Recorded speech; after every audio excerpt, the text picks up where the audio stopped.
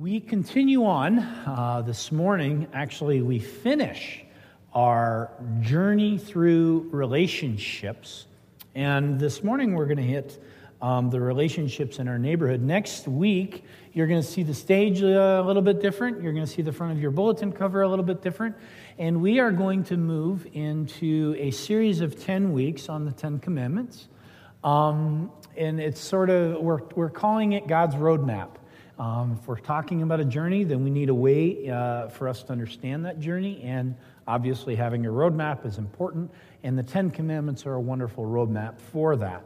And what I want you to anticipate a little bit is, I know that many of us have heard the commandments for years, especially if you were raised with the King James Version with thou shalt not, correct? I mean, that's thou shalt not murder, thou shalt not steal, thou shalt not commit adultery, all those thou shalt nots, which is appropriate. That's what Scripture says. That's what Scripture teaches about the commandments. But I want to come at a little bit of a different way. Maybe some of you have heard messages to this effect. It says thou shalt not, which is appropriate, but what does then that mean that we should do? And so we're going to talk about, in light of the commandments, what we should do and how we move towards those things that are not thou shalt not, but thou shalt. So that'll be for 10 weeks. That'll take us through the summer. And just so you are also aware, pretty soon you're going to start to see some more faces around here in the midst of this, because we have our interns coming on board. They're actually going to be on the ground this week. And one of them, named Kyle Bleeker, is a student at Fuller Seminary. And he is in the process of learning what it means to be a preacher. He's a good friend of mine, a dear friend, and I'm actually going to be mentoring him through what it means to preach a message. And I love you all. You've been very gracious to me, and I ask that when he comes and he is learning how to preach, that you be gracious to him. He has much to offer, some good things that I think he can share, and I'll try to make sure that he doesn't do any damage that I have to repair. We already have that with Pastor Will and Nick, so, we don't need any more of that. Just kidding, Will. Come on. So we're entering into sort of a neat season here at the river, and I want to encourage you not only to be in prayer, but I also want you to encourage you even more. Actually, no, I want to take a second. This is important. Talked about this as staff this week. We have interns coming on board. There's two ways that we can approach these folks. We can accept them, and I believe that all of you probably will accept them. You're going to be like, hey, we have interns in church. We have interns in church. Okay, that's good. And that's one way that we can do it. And I've been an intern that's been accepted into a church. Okay. There's another way to have an intern in your church, and that is by embracing them. It's a whole different mindset. These are people who are coming to learn from us and learn with us and to work with us. And for all of us to understand that we have an opportunity in the lives of these 5 young people to embrace them. They're our interns. These are our folks. And if they're our folks, then we're going to treat them like we treat anyone else who's our folks. We're going to love them. We're going to encourage them. We're going to, be a part of their lives in some way, shape, or form. Some of them may have needs that you can help with, even if it's a meal or just encouragement or a little note. There's a difference between accepting and embracing, and I would very much appreciate if we would be an embracing church for interns. Is that a fair request? I think that's a fair request. All right, so let's go into this coming season with that sort of mindset. I would appreciate that. We're going to talk about the journey through our neighborhood, the journey in our neighborhood, the relationships within our neighborhood this morning. We're going to read from Mark 2, and as we get ready to do that, let's pray for God's blessing on our time together. Father, may you be blessed through how we receive your word. May you be glorified through how we receive your word. It is your lamp to our path, a light to our feet. Lord, may we pursue it as such this morning. May we be reminded that there is something here for us as your people. Truth. There's good news. And the good news is that you embrace us, and now you call us to be embracing of others. I pray, O God, through your Spirit, because of the work of Jesus Christ, that our hearts are moved, changed even, to see the world around us a little differently, and to grow towards it, Father, with a purpose and a plan that is to do your will in the lives of especially those who don't know you around us. We might be an encouragement to them. We might be truth to them. We might, Lord, as you are to us, be light and salt that shows us what true life, true joy, what a true experience of this world is about. Father, give us that wisdom. Do your work in us today. Pray these things in Christ. Amen. Mark chapter 2, beginning at verse 13. Once again, Jesus went out beside the lake, and this is the Sea of Galilee. Picture this, if you're thinking about a lake it's about maybe 6-7 miles across. You can see the other side. It's surrounded by hills all the way around. Lots of little towns dot the outside of the Sea of Galilee. So it's a pretty good-sized lake. In fact, it's such a good size that when storms come, they can be pretty violent storms. So that's this picture that you get. A large crowd came to him, and he began to teach them. And as he walked along, he saw Levi, son of Alphaeus, sitting at the tax collector's booth. "Follow me," Jesus told him. And Levi got up and followed him. While Jesus was having dinner at Levi's house, many tax collectors and sinners were eating with him and his disciples, for there were many who followed him. When the teachers of the law, who were Pharisees, saw him eating with the sinners and tax collectors, they asked his disciples, "Why does he eat with tax collectors and sinners?" On hearing this, Jesus said to them, "It is not the healthy who need a doctor, but the sick. I've not come to call the righteous, but sinners." You'll notice that sinners is the only one not in quotation. I want you to think about celebrations in your life. Who do you invite to your parties? If you have a graduation in your family, if you have a wedding, if you have a birthday, who do you invite to your parties? I know for me, again, oftentimes, a reminder, when I preach, I'm preaching in a mirror because this is for me, and this one especially is for me, in light of even how I host my parties. I invite my closest friends. Appropriate, of course. But as I think who my closest friends are, I would say that 95% of them are members or connected with the river. These are believers. These are people who know Jesus. And that's a good thing. I mean, I like you people. I hope you like me. And for us to spend time together in parties is appropriate. I mean, that's what you do. You spend time with people that you like and that you enjoy spending time with. But I think it's important, in light of this morning's text, to think about how we engage in that sort of activity. Because I think what happens oftentimes is that we can create around ourselves a little bit of a shell. And it's a shell that is, we'll call it a safe shell. We'll call it a protected shell, a sheltered shell. It's a Christian shell. Nice little Christian shell that some of us live in. I want you to think through how many friends you have who are not believers. How many friends that you invite to your parties, how many people that you spend significant time with who are not believers. And I know what some of you are thinking. You're thinking, but I don't want to be polluted. The word says, God's word says, do not have anything to do with things of this world. Do not have anything to do with sinful things. And I'm fearful that if I spend time with non-Christians, that I'm going to be exposed to that. And that's fair, but only to a point.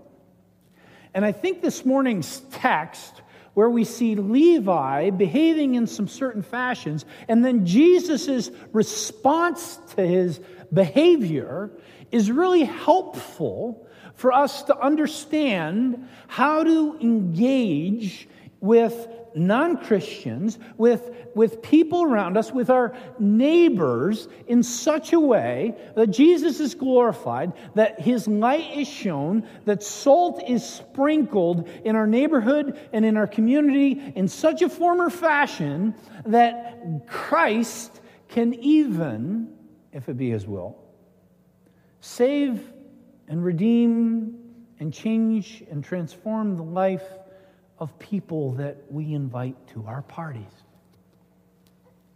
It's important for us to think about that. And as we look at our text, we see one picture of how a group of people think this is how we're supposed to deal with this.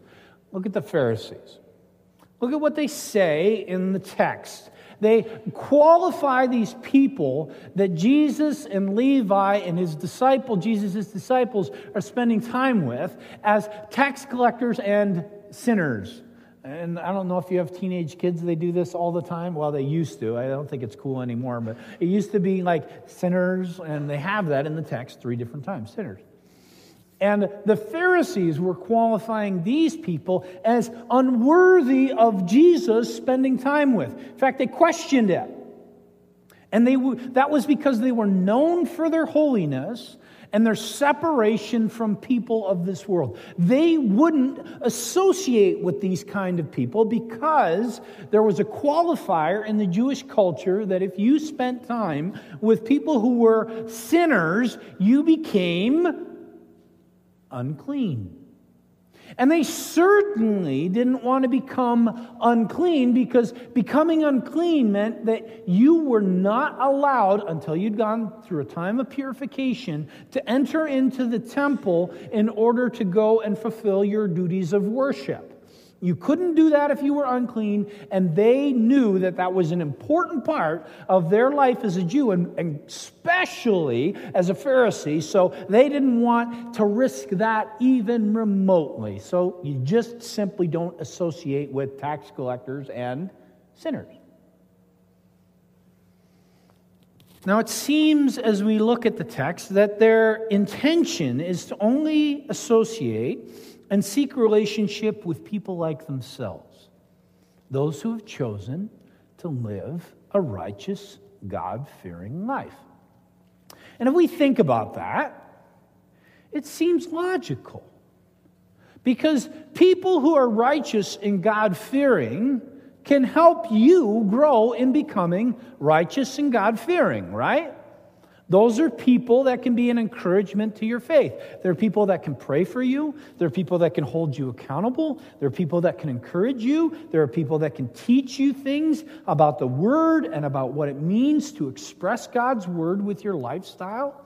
And so for the Pharisees, on one hand, to have that mindset, I think is natural for a follower of Jesus Christ, because a person who loves Jesus, or in their case, they loved God, they didn't love Jesus, but person who loved God, their desire was to grow, and they would do the things that would help them grow, and stay away from those things that would not help them grow, and being around tax collectors and sinners wouldn't help them grow in their minds. So it's a natural thing that these guys are doing. It's a natural sort of, I think it's something that we often even can move towards. But Jesus confronts that. And Jesus challenges that notion. And in his confrontation with the Pharisees, Jesus is making it clear that such a view of relationships is problematic. And that's certainly not how he intends to engage in his ministry. Jesus is not at all seeking to put a shell around himself and his disciples. And of course, we can say, well, Jesus was an evangelist. Jesus was the Messiah. He had to broadcast the message to the world that he was the Son of God. And so he had to be in that world of sinners and tax collectors. We don't.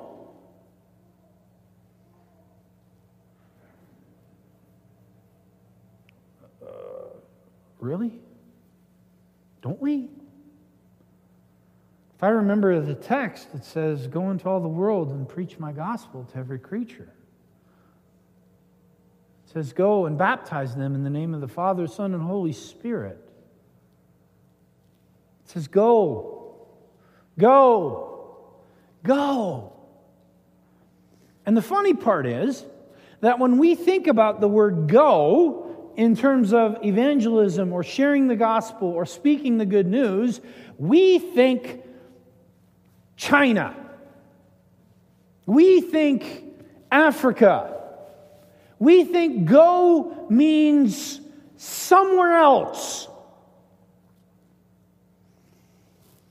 And I think if that's the way we think about it, then we don't realize that sometimes when Jesus says go to us, it means go into your driveway. Go to your living room. Go to the ball field. Go to your workplace. Go to your school. Preach my gospel to every creature, baptizing them in the name of the Father, Son, and the Holy Spirit. The commission, the Great Commission, is worldwide. No question. China included, Afghanistan included, Africa included, no question. But so is Highland Avenue, Redlands. So is Silver Cup Court, Redlands. So is your address, Yucaipa, Calimesa, Highland, Colton, doesn't matter. The Great Commission is that the gospel goes out everywhere, and sometimes everywhere is certainly a stone's throw away. You can be a missionary in your neighborhood. You can be a missionary in your workplace. You can even be a missionary in your own family. Our desire to grow in Christ through putting away worldly things, worldly behavior, worldly relationships, that's appropriate. That's part of growth, but that's only on some levels. Scripture challenges us to think that through, especially in how we, in this Reformed tradition that this church is a part of, see the world around us. Bill Bierling is the king of this. He will say that all of creation is under the authority. Every square inch is part of the grandeur of God. And he's absolutely correct. It's Kuyperian, Abraham Kuyper. You can do your research. Go do a Wikipedia on him. You'll learn a lot. But it's the idea that everywhere that we see, anything we can grasp, anything we can surf on the web, anything that we can participate in is a part of God's glory in His creation and how He continues to sustain His creation. And He calls us as believers to be engaged in every part of it, not simply seeking to protect ourselves, this idea of pietism, a safety zone, a place where we make it safe for us to not be polluted by the world, but instead world engagement. Engagement in such a fashion that when we walk in, we bring the light of Jesus into the darkness of whatever it is that we're participating in. And this includes our neighborhoods, our workspaces, wherever it is that we're going.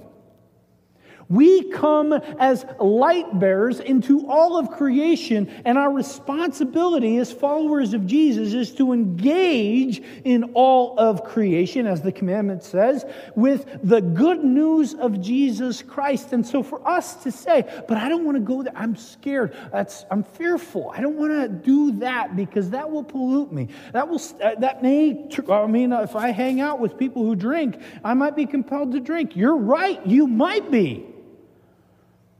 But the command still says be engaged in such a way that you so show Jesus. And there's ways that we can engage with difficult landscapes, difficult people groups, difficult neighborhoods, whatever it is, in such a form or fashion that we're not polluted, but in fact, perhaps we're bringing the only light that will come to that particular space. If we are salt and light to the world, we have to recognize that there needs to be some level of engagement with those around us who don't know Jesus. In fact, it's a command. There has to be, on some level, this compulsion in us to see and to know that within 150 yards of where we are sitting right this second, there are people who are lost in their sin. There are people who don't know Jesus Christ. There are people who do not even have a way to know Jesus unless we take seriously the responsibility to go and preach the gospel to every corner of creation. There are people within 150 yards of where you eat your breakfast every morning. There are people within 50 yards of where you work every day. There are people who are 3 yards away in the desk you sit in or the workspace that you're a part of who don't know the gospel of Jesus. And part of Jesus' call to us, because he's redeemed us from our sins, is him saying to us now, I've given to you the hope of salvation. Be a part of my work in bringing it to the next person in line. Be obedient. And do so with thanksgiving for what I've done for you. And the problem that we have, especially in the Reformed tradition, is that we haven't done this very well sometimes. There's a couple spaces, a couple times in our history, we were incredibly poor at this. I want to bring your attention to a little city called Chicago, 1950s and 60s. If you don't know the history of Chicago and the Christian Reformed Church in the 1950s and 60s, I'm going to boil it down to you. It's a quick history, and it's also not a complete history, so if you want to know more, you should dig deeper. There were a number of Christian Reformed and Reformed churches in South Chicago. A number of them, like 7, 8, 9, 10 churches. And they were very active churches in their neighborhoods, which were white neighborhoods. They were multicultural neighborhoods, and there was a lot of multicultural divisions. Usually it was between like Eastern European groups, Poles, Russians, Slavs, different groups like that. But there were German enclaves, there were Dutch enclaves, lots of different stuff. And there was some engagement with the neighborhood around these churches, but they were still relatively pietistic, relatively safe. They had their church, they had their Christian schools, and it was a pretty limited view sort of the kingdom of God in their neighborhoods. But then, of course, things started to change. You had African Americans begin to move into these neighborhoods because there was affordable housing. There's a phrase that we get from that particular time in our history. It's called white flight. And the idea was that many of these churches and neighborhoods that were situated in neighborhoods where African Americans were moving in got scared. Yes, they were driving down housing prices. There's a lot to that conversation. I don't want to oversimplify it. But the gist of it is that there was this fear of engaging in ministry in the neighborhood. And so what did you do when you got scared? You left. One of the reasons why Chicago suburbs spread it out as much as they did in the 60s, 70s, and 80s was because of that white flight. So many places where Christian Reformed churches were in the 50s, 60s, and 70s no longer have Christian Reformed churches. In fact, if you look at the area of South Chicago that was very heavily populated with Christian Reformed churches, there's really only 2 or 3 left. Most of them moved out to the suburbs. And there's a lament on the part of this generation for what happened, because that was not truly kingdom living. But it's sort of the tradition that we can have with this. We see things around us that bring us fear as either believers or family protectors or whatever it is, and we can do one of two things. We can move towards it, or we can flee from it. We can protect ourselves from it. We can create a shell. And when we see, again, from the text, what Jesus did through Levi's work, we have to wonder if fleeing is at all even an option. Because it seems to me that as we look back at the text of Scripture, Jesus knew exactly what was going on here. And he engaged in life with tax collectors and sinners in such a form or fashion that he brought the hope that he brings into their dinner time. Now you need to notice that we're not talking about evangelistic tent meeting. We're not talking about inviting a neighbor to a Bible study. We're not talking about Jesus saying, I will be at such and such a time speaking my wisdom about God's word in Levi's house on Tuesday evening. Levi said, come to dinner. Pretty simple stuff. Come to dinner. Sit and eat, something that all of us do. Have food and conversation. Oh yeah, and Jesus is going to be there. What a perfect reminder to us that it's not about having your ducks in a row when it comes to evangelistic work. Sometimes it's about putting the burgers on. I have people who've said to me, I'm scared to talk about Jesus because I don't even know what to say. You know what you say? You say, medium or well done. That's where you start. And then after that, I see what Jesus does through us.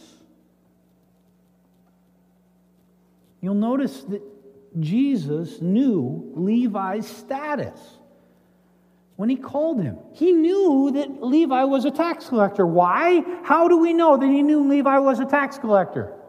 Because he's in the tax collector booth.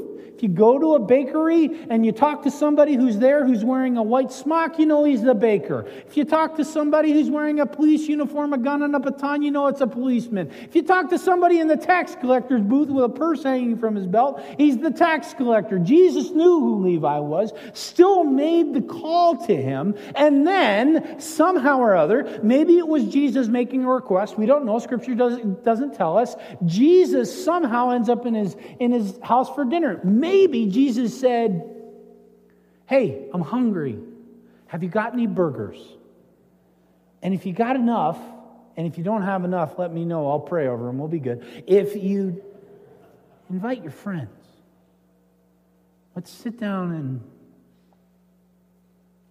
eat food and talk. You begin to wonder if Jesus sort of planned this. Well, I know he's God. It's not sort of. He did. This was an intentional moment of showing the Pharisees what it meant to be a fully formed follower of God. See, they didn't want to associate with people who were sinners because those sinners would stop them from growing. But Jesus is instead saying to them here, when you engage in this work, you end up growing. You end up maturing. You end up seeing more of me at work than you would any other way. And then you'll also notice that Jesus is the one who engages in the healing of Levi's friends. And his healing doesn't come with the story of a radical life shift that we know of. We don't hear of somebody by the end of the meal having tears running down their face saying, I need to follow Jesus. But you can bet Jesus is sitting there having dinner and somebody says to him, hey, Jesus, what do you do? I'm a fisherman, what do you do? Or I'm a prostitute, what do you do? I'm here to save the world. I'm sure that somehow or other during that meal, there was conversation that impacted the life of these tax collectors and sinners. And Jesus simply did that through his presence and whatever came his way. Levi just set up the environment. He became the planner and said, how can we do this? And I think that's the same call for us. Because the calling that we need to understand for our lives is that you and I all live in spaces of darkness. Now, I know you're saying, well, everyone in my home is a believer. Okay, and I have a couple neighbors, and those neighbors are believers. Okay, but there's other people who are not. And there's people who you do know who are not. There's people that you work with who are not believers. For me, right now, there's people that I'm on the bleachers with who are not believers. That's my neighborhood where Jesus calls me to be salt and light right now. And the question for all of us is, where is the darkness in your neighborhood that God has called you to be salt and light to? And for us to see all of these types of things, our schools, our families, sports teams, arts groups, if you're a part of I don't know, an exercise group or walking group or a reading group, or you're part of a group of folks who go out in the desert and you go riding or whatever it is, hiking groups. These are all spaces that can be used as Levi dining rooms, where we simply invite people to be a part of a meal or a conversation or an activity where we're not sitting down and saying, let us turn to Ecclesiastes 4 and thus study God's Word together. We instead are sitting down and saying, how's your life? What do you do? How are your kids? How's your folks? And as we do so intentionally, allowing Jesus to do the work. Because you never know how it's going to happen. You never know how it's going to occur. You may think, well, okay, I'm in this space, and how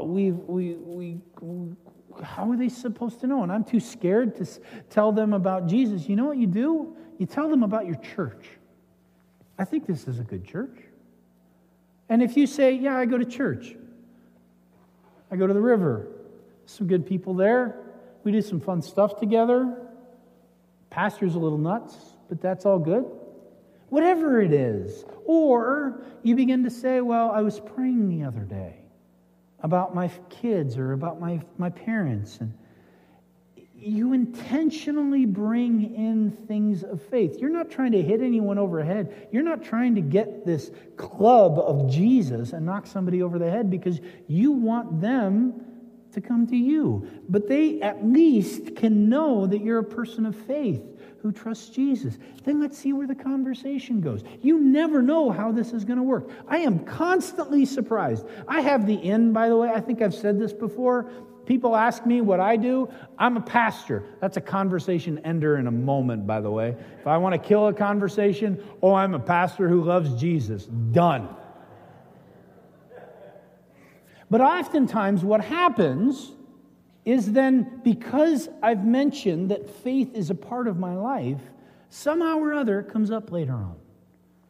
A little question.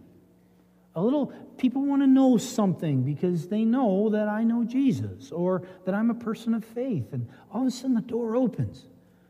And you're surprised because you didn't expect it to come from there. Sometime I could tell you the stories that have happened just through, like I said, baseball, the bleachers stuff, softball with my kids. There have been wacky doors that have opened up, and I'm just sort of sitting there sometimes going, how in the world did we get here? I'll tell you how. Because Jesus moves. And you never know how he's going to use you. When we understand and allow these relationships to be opportunities to share simply about our life in Christ, we give opportunity for Christ to do work through us. And there's some of you who are thinking, but I'm older. I don't have dinner parties anymore. You do have spaces. You have spaces that are opportunities for you to share Jesus. Maybe it's in, and maybe if you don't have one, maybe you begin to move towards one. Maybe you need to become part of a book group down at the library. Maybe you need to become a part of a car club because you're a car person. Or maybe you need to become part of a knitting group because you're a knitting person. Or maybe you need to be part of a skydiving group because you're a skydiving person.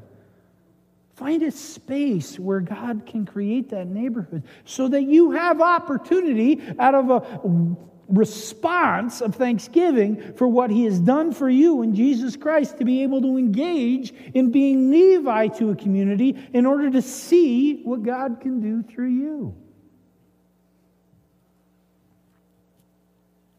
It's important for us to think that way because I can tell you that like the Pharisees missed out on a huge growth opportunity in their faith.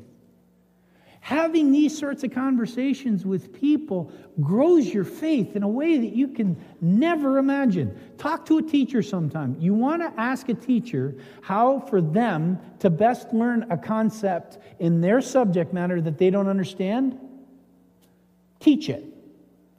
Teach it to a group of students in a way that you have to understand exactly what you're teaching. And then you will learn more. If you want to learn more about what it means to follow Jesus and have a faith life, teach what it means to follow Jesus and have a faith life to a person who doesn't know anything about it. Because all of a sudden, they're going to ask you questions. And they're going to say things to you that you're like, oh, I don't know. I'm going to have to figure that out. And then I get the phone call. Great. Then I forward it to Pastor Will. And then he forwards it to Pastor Bill, and Pastor Bill gives it to me. It's a fun game we play.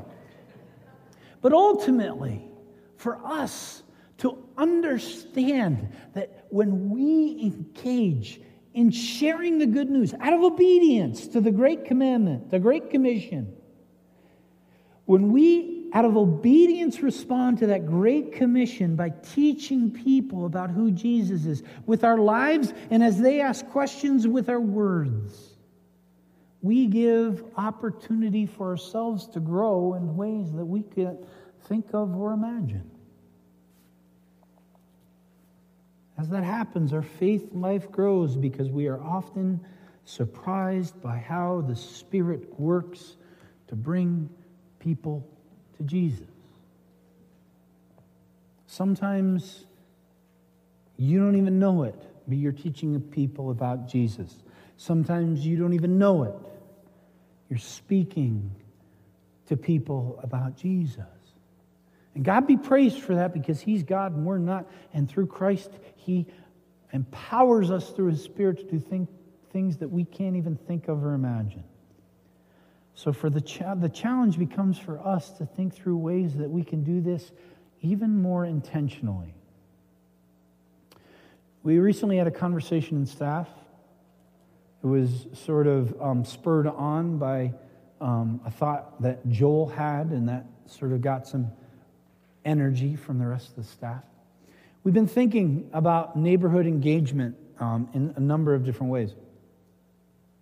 And I want you to think along with me about ways that you can be a part of that work. See, one of the things that we do is if we have a party, we have it in our backyard, right? Because we don't want to bother the neighbors too much with our party because people are coming to our home and we have a party and we have it enclosed in our backyard. Oftentimes, I know that's how I operate. Maybe you don't. Maybe your house is set up different, whatever. Maybe you just have a balcony or you don't have anything and you just do your parties your way. I want you to think along with me about ways that we could have Jesus show up in our front yard. Because the great thing about having Jesus show up in our front yard is that people in our neighborhood are going to see it. In fact, people in our neighborhood may even engage in it. Joel sort of challenged us. Recently, there was a group of people within the church who basically just hosted a barbecue. One of the guys had a grill that he had on his front driveway, and they had some other food there, and they had a couple games set up for their kids, and they were outside. And of course, they saw their neighbors. And as they saw their neighbors, they said to their neighbors, "Hey, grill's hot. You got any things that you want to grill? You can come over and hang out with us. Kids are playing. Real easy going. Bring some food." And what happens is they bring food, and they sit and they talk. And unfortunately, well, maybe fortunately, depending on your perspective, they sometimes bring a cooler of beer or some other things maybe that we would think to ourselves, maybe that's not how we would celebrate. We don't believe that God has called us that way, but you know what? You at least have a lawn chair sitting right beside another person in a lawn chair that you can talk. And the result of that was about a 3 or 4 hour long cul-de-sac party for this family that ended up to have about 4 or 5 different families involved. And now they know each other a whole lot better. And now when they drive into the neighborhood, instead of booking into their garage and closing their garage door because they don't know each other, they come out and they talk and they find out more about what's going on with their kids, what's going on with your kids, how's work. But then Joel really challenged us to think even more intentionally. See, what would it mean if you and I, and the church could help with this, we have some resources, we might be able to assist if you needed to do some rentals. What would happen if you were to think through for your family, renting one of those evil things called bounce houses and putting it in your front yard? Those things drive me nuts, but I know kids love them. But you put it in your front yard, you got a grill set up a ways away from it with food, and you say, guess what? We got a bounce house. Bring your kids, let's have some fun, and sit here for a while. Or, what would it mean for us to get one of those nice inflatable screens that we can project a movie on one night? And of course, we'll be done by 10 o'clock so we don't bother our neighbors and they call the cops on us. But at the very least, we're going to think through what it means for us to allow the neighborhood together to engage in life. And the funny part is that if we're willing to do stuff like that, it's just the beginning. That's the entryway. That's the start. But I want to challenge you to start. And maybe that's not your thing. Maybe that's not how you're going to do things. Fine. Pray through ways that God can use you to show the light and the love of Jesus Christ to your neighbors in some way where it's simply about having a relationship that revolves around something fun or easygoing, because you and I never know what Christ can do through us. Who knows? Perhaps one of the Pharisees, we don't know, perhaps one of the Pharisees at Levi's party was Paul. Perhaps one of the people that was eating at the dinner was Mary Magdalene. What Levi did allowed the kingdom to grow.